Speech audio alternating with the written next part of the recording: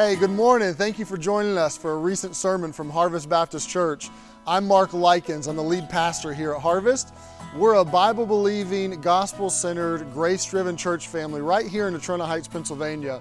And if you'd like to learn more about our ministry, you can visit us on Facebook or at harvestbaptist.info. Now, I hope you enjoyed today's sermon. It's my prayer that this will encourage and equip you in your relationship with God. Today we're going to look at verse 8 all the way down through verse number 12. So let's read it together and see what the text has to say to us. Hebrews 11:8 says, "By faith Abraham, when he was called to go out into a place which he should after receive for an inheritance, he obeyed."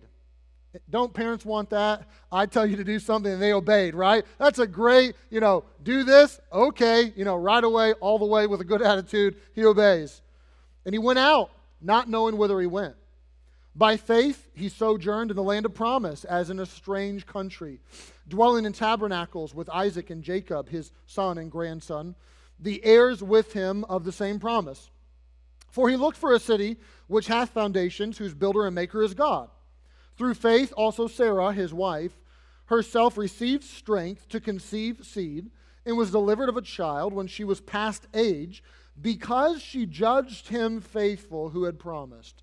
Therefore sprang there even of one, and him as good as dead, so many as the stars of the sky a multitude, and as the sand which is by the seashore innumerable.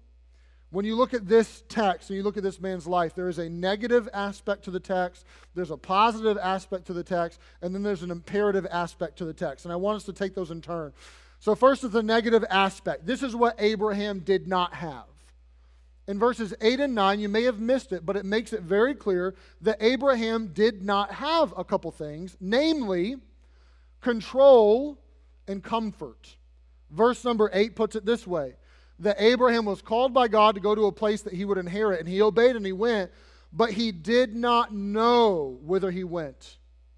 God came to Abraham and said, "Abraham, go." Where? Don't worry about it. Not your job. I'm in control. I'll tell you where to go. I'll get you where you need to go. I just want you to leave and I want you to trust me. Now that's a scary proposition, is it not? I want you to leave and go, but you don't know where. Isn't it scary enough for us when we're 5 years old and we're going into kindergarten? We know what awaits us on the other side of the door, but it's still scary to leave home as a little 5-year-old, or to leave, you as parents, let your 5-year-old go and to put them on the bus or let them go. It's scary to graduate high school. It's exciting, but it's also scary. And then to venture off into the tech school or college or the first job. It's scary to go to college, even though you know what awaits you a little bit when you leave college and you start the career field. Scary again, even though you know. Abraham was willing to go even though he didn't know. That's real scary. He didn't have control. He said, "God, you're in control, but I'll follow you and I'll have faith." But then verse number 9 says this, that he didn't have comfort. And it says it in this way, that he sojourned. He's going to a land that he will inherit eventually and will be the place for his people and his offspring, but he never got that. He sojourned. He dwelt in a land, it was like he was always a stranger. He never got to call it home, really. And he dwelt in tabernacles or tents. He never got to set up the house. He never got to build the temple. He never got to make, the family farm. He was always going around in tents. What's it saying? He never got comfortable. Even though that place would be the forever home, for him it never was. There was never an option for him. There was no control for Abraham. There was no comfort for Abraham, but he still trusted God. Are you willing to put faith in God in that way? In a way that you would not need control or comfort. And in my experience, the vast majority of evangelical Americans would maybe give up one, but definitely not both. Oh yeah, I'll give Jesus control because I'm a Christian, right? He's Lord. Lord means Lord, so he'll be in control as long as, I stay happy. Because God wouldn't want me to be unhappy. God wouldn't want me to be uncomfortable, right? He would want me to always be very healthy. He would always want me to be very prosperous. He would always want me to have the best. He would always want me to be happy because after all, isn't that God's ultimate aim, is my happiness? And I know I'm saying it sarcastically, but that's how a lot of people put it. No, I don't know where we got that. Like, I don't see that in the life of Abraham. I don't see that in the life of Jesus. Remember that one time Jesus gave up control? That whole garden episode where he's like, not my will, but thine be done? What happened after that? Lots of comfort? The cross happened after that, did it not? And if I gave you an opportunity and I said, give me 1,000 adjectives for the cross of Jesus Christ, comfortable would never make the list. You'd put a whole bunch of words down, but comfort is not one of them. Did you see the pattern? Abraham, I will have faith. I will trust the Lord with all that I am. I'm going to have to give up control. I'm not going to be very comfortable. Jesus, I will cede control. God, your will be done. Not very comfortable. Now, I don't know what God has in store for you. I'm not saying that he will never give you comfort or ease, but I know this. I know you want comfort, and I know you don't like it when things get uncomfortable. I know that much. We have gotten very good in our society of making things as comfortable as we possibly can. I'm not even fundamentally against it. But I don't think the mattresses 50 years ago were that bad, but we've been able to upgrade those and make them increasingly comfortable, have we not? We're making mattresses like out of Jell-O now, and water and purple stuff, like new materials we invented, numbers for all of our, we were comfortable in our cars, at least I think. We weren't, horses and carriage don't sound all that comfortable to me. Here we were in our cars, but we had to, our window, right? That hurts our bicep. That's not, we need a button to push, right? Now the newer cars have, there's fans and massaging, and there's all kinds of stuff happen. Why? Because we want to be more comfortable, right? That's so stereotypical of us. The more comfortable we can get, the better. And like I said, I'm not fundamentally opposed to it, but I am opposed to that mindset creeping into our Christian lives, and now we presume that God will always make us comfortable. Not the case. Abraham wasn't comfortable. Jesus was not comfortable on that cross, but it was the will of God for their life. And you can look at examples like that, but you can also just look, if you just read the Bible, like pick it up and read it, you will find texts that tell you plain as day, written clear and bold and black and white, things like, Beloved, think it not strange concerning the fiery trial which is to try you, as though some strange thing happened unto you. You get what he's saying? Don't scratch your head when the circumstances aren't all great and there's a trial, not just a trial, a fiery trial. That does not sound great to me. Why would you scratch your head as though something weird happened? Why would you have such a romanticized view of life or of Christianity that God would never allow anything to happen to you that didn't feel good, that wasn't exactly what you wanted, that he would somehow take your plan and he would work by your plan all the time and he would just make your life super comfy? Peter says, no, that's not what Jesus ever said. There's fiery trials that come our way, and listen as to why. This is important that you don't miss this. But rejoice. Rejoice in what? In the trial. How? That's weird. Rejoice that I lost my job? Rejoice that my health went sideways? Rejoice that this did not go according to plan? How would I do that? Inasmuch as ye are partakers of Christ's sufferings. You're in the same boat Jesus was in, that when his glory shall be revealed, ye may be glad also with exceeding joy. What is it saying? It's saying what the Bible says over and over again, that while we do not appreciate trials and we do not appreciate discomfort in our life, it is a tool in the hand of God that he employs often that will do something in you and to you that comfort never will. It's what I've come to think of as high leverage and long handled. So if you have ever worked on a car, or maybe even done something with carpentry, or even just put together some IKEA furniture, and if you have that in front of you today, I'm sorry. Come to the seminar tonight, it'll be way better than that. You understand what it's like to take an Allen wrench and to, put in that little screw, or you understand what it's like to have a bolt that's rusted on your car and you have to break it free, right? The longer the handle you get on your Allen wrench or on your socket set, the more leverage you now have, and the easier that will break free. The longer the handle and the higher the leverage, the easier the stuff on the other end will move out of the way. And with more force, like it will move further out of the way because it's long handled, right?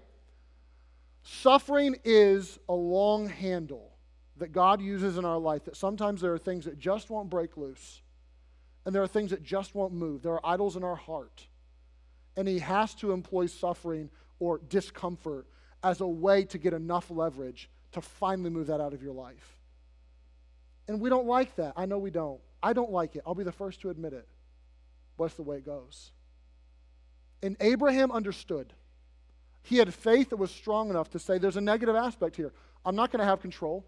I'm not going to have comfort. I'm going to have to let that go by the wayside. Now, to be clear, I am not saying enjoy pain for the fun of it, okay?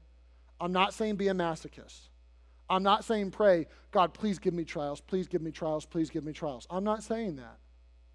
But I am saying that when God allows them, understand it's first for his glory, also for your good, but his goal is not to make you as comfortable as possible. That's not his goal. His goal is to mature you and to grow you up and to help you. And sometimes that means you don't get control and you don't get comfort. It's just frankly what it means.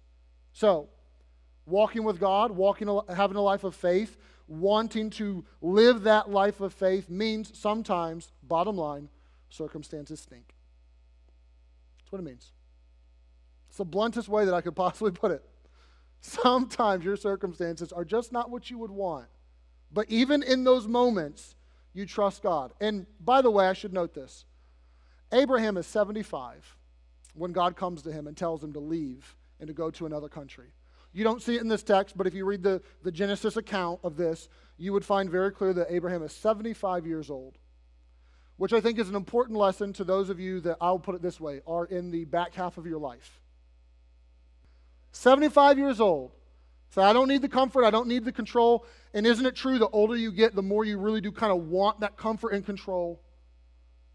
I don't need it. I'll let it go. I'll have faith in God. But there's more than the negative aspect. There's also a positive aspect. Not what he did not have, but you also want to see what he did have. And this is important. Because if all you have is a negative aspect of, well, he said it bluntly, life stinks sometimes. If that's all you got, it will be better than a romanticized, like Oprah-ific, spirit, fingers, everything is awesome Lego movie sort of mantra. It'll be better than that. Because if you just have like the everything is awesome mentality, eventually that bubble will pop and it will be very painful. But if all you have is a negative, that, well, I just got to give up control and I just have to give up my comfort, then you will become a cynic. You may become stoic at best. Well, life is just going to beat me down. I just got to take it and I just got to, kind of roll with the punches. And you have to have the positive with it.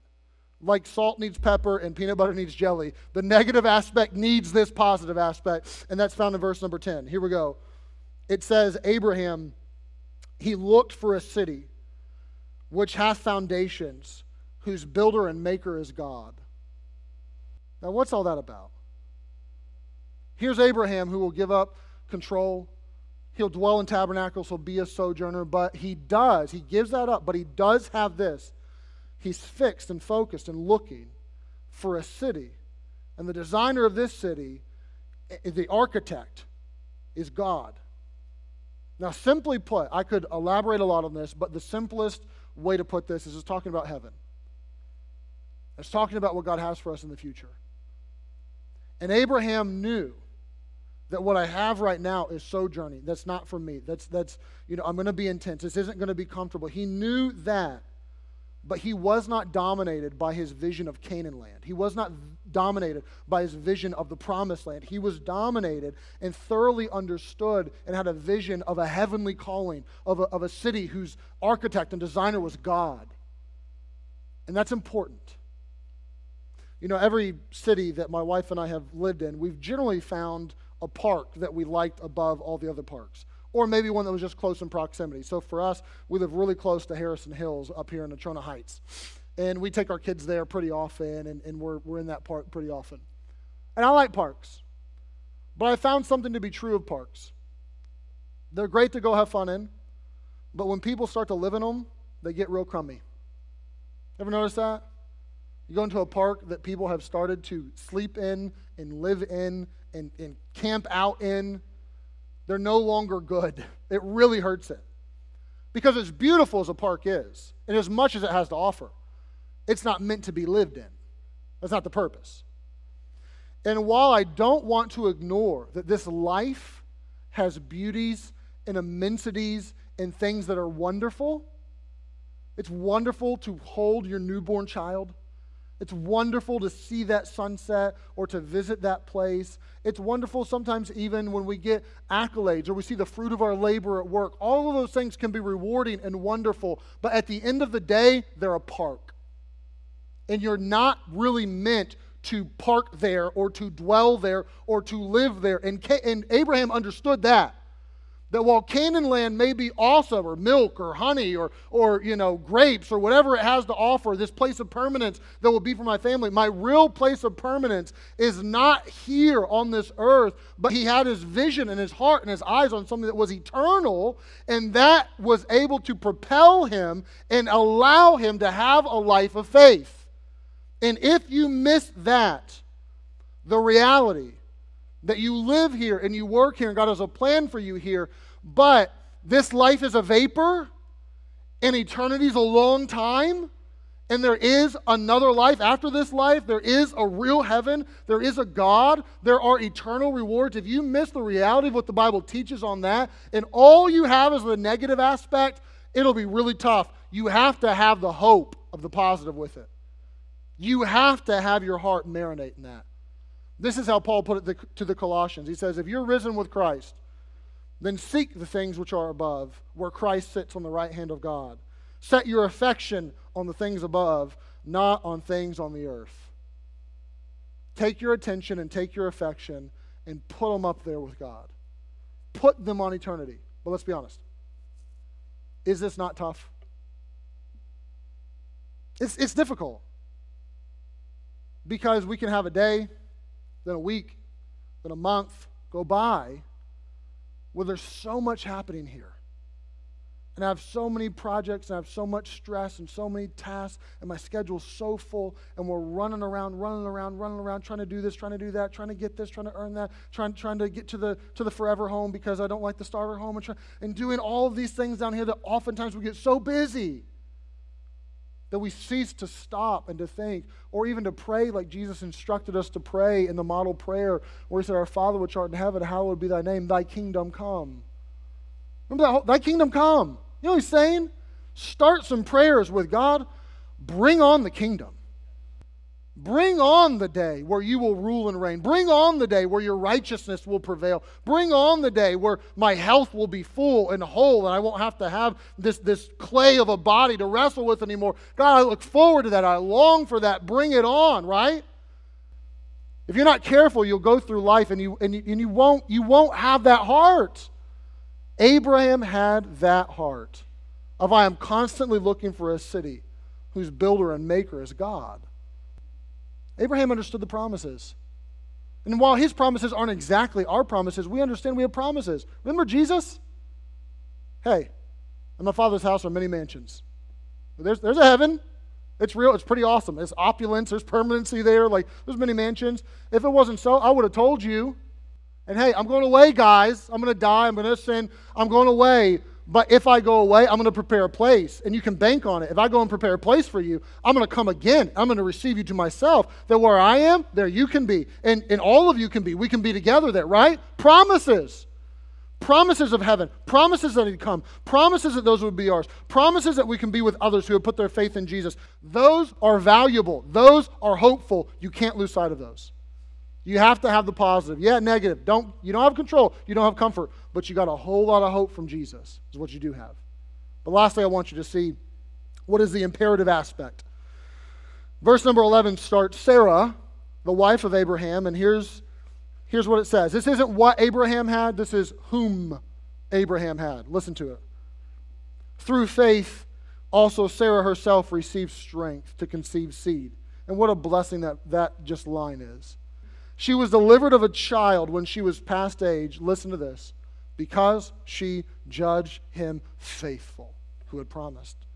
Therefore, sprang even of one, from Abraham to Isaac, Isaac to Jacob, and then Jacob to the 12, and then so on and so forth. And him as good as dead, talking about Abraham, so many as the stars of the sky and the multitude, and the sand which is by the seashore innumerable. The author is writing to the Hebrew people and saying, we know that came true. We know there's now all these generations and all these people and this great nation. But this happened how? By faith. And it happened by faith because Sarah and Abraham both, we take it, judged God faithful when God had promised. You say, what do you mean they judged him faithful? When was that? What happened? And here's the story. I'm not going to have you turn there. I'm just going to tell it to you. You can read it on your own if you want. It's in Genesis 15. God had come to Abraham and said, basically threefold, I'm going to give you a land. I'm going to give you a whole lot of descendants, like sand on the seashore number, like a lot. And I will bless all the nations of the earth through your seed, which we know that was Jesus, and everyone's been blessed through that. But he gave him these promises that had not yet been fulfilled. And it tells us that Abraham does believe God, and it's counted unto him for righteousness, which is always the way it works. You want righteousness before God, you believe him in faith. That's the way it works. And Abraham and Sarah, they certainly have these moments where their faith falters a little bit. That happens. A few years go by, and Sarah and Abraham begin to doubt, and they try to do their own thing to have seed with Hagar, the handmaiden. And it's not always perfect. It's not always perfect. But he believes God. It's counted him for righteousness. But Abraham asked God, he says, God, how do I know this is going to be true? I do believe you, but could you give me something so I can know? And in Genesis 15, God says, okay, Abraham, I will. And if you don't know what you're reading, you would read it and say, like, this is the craziest thing I've ever, what is this? He tells Abraham, I want you to get a whole bunch of animals. I want you to cut them up, like in pieces. And I want you to make like a runway. I want you to put a whole bunch of the pieces over here and a whole bunch of the pieces over there. Which in that day and age was stereotypical. We don't do this now.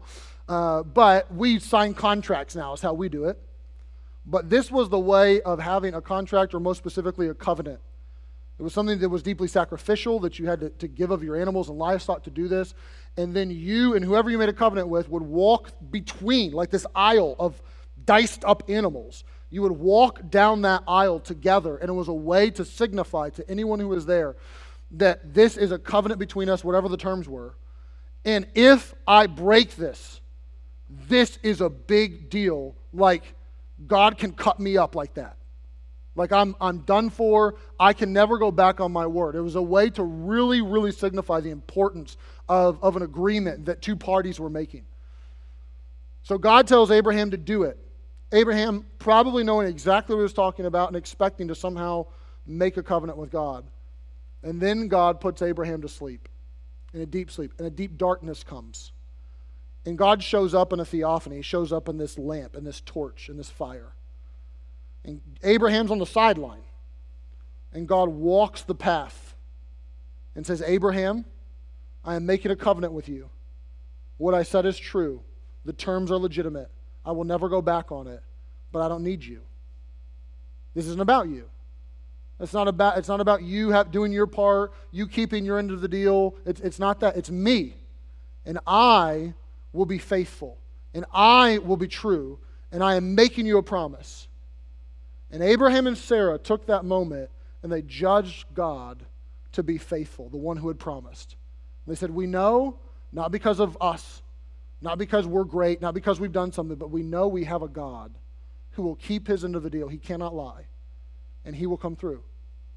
And if you're not careful, you're tempted to say, okay, great. Abraham had faith. God made him a promise. God never made me a promise. He never told me to cut up animals or walk the runway with them or did any of that with me. You know, that was Abraham's deal. It's not my deal. Can I judge God to be faithful in the same way? Absolutely. Give it quite a few years, quite a few centuries. And God would come, not in a torch, not in a fire. He would come in the form of a baby. Jesus, Emmanuel, God with us. He would live for a few years, and he would sit down with his disciples, and he would make a covenant with them. He would make a new covenant with them, a New Testament, as it were. And he would sit down and he would say, I have some promises for you, boys. And he begins to lay out how things will operate. He begins to tell them that heaven is real. I will come and receive my own. You can be there with me. He begins to make them promises. And he says, this time, though, I'm not going to cut up some animals and walk in the middle of it. I'm going to be the sacrifice. I'm going to cut myself up. No one takes my life. I'm the good shepherd. I'm going to lay down my life willingly. I'm going to take my soul in one hand, my body in the other. I'm going to rip myself apart. And I'm going to put on display for anyone who ever questions my love, whoever questions my faithfulness, whoever thinks that I did not mean it, the most potent example that I could ever give, that my word is true, that I will be found faithful, and that you can bank on me. And the author of Hebrews will go on to see this, especially on Easter Sunday, will go on to say that while Abraham had promises, and while Abraham had a faithful God, and while Abraham was able to judge him faithful, we have something better. We have better promises. We have better evidence. We have more to substantiate that if Jesus would make himself the sacrifice and he would make that covenant with us and he would give of himself in that way, then we can know that we know that we know that he's faithful, that he's right, that he's true, and that we can trust him. And while it may mean no control, and while it may mean he gets the lordship, while it may mean we're not that comfortable, it may mean all those things, we can still have the faith of Abraham, dare I say even better faith, because we have a more excellent sacrifice, we have a more excellent promise, we even have a more excellent resurrection that now is in the past for us that we look to, that we can anchor off to that, what Hebrews 6 would call an anchor for our soul, that we can know that God's faithful. So do not ever, I know it's elemental, but do not ever lose sight of the fact that God's faithful. We can trust him, we can trust him, we can trust him. We can put our faith in him. Hey, this is Pastor Mark again, and I wanted to take a moment and just say thank you for tuning in to today's message. I hope that the message both challenged and encouraged you from the Word of God.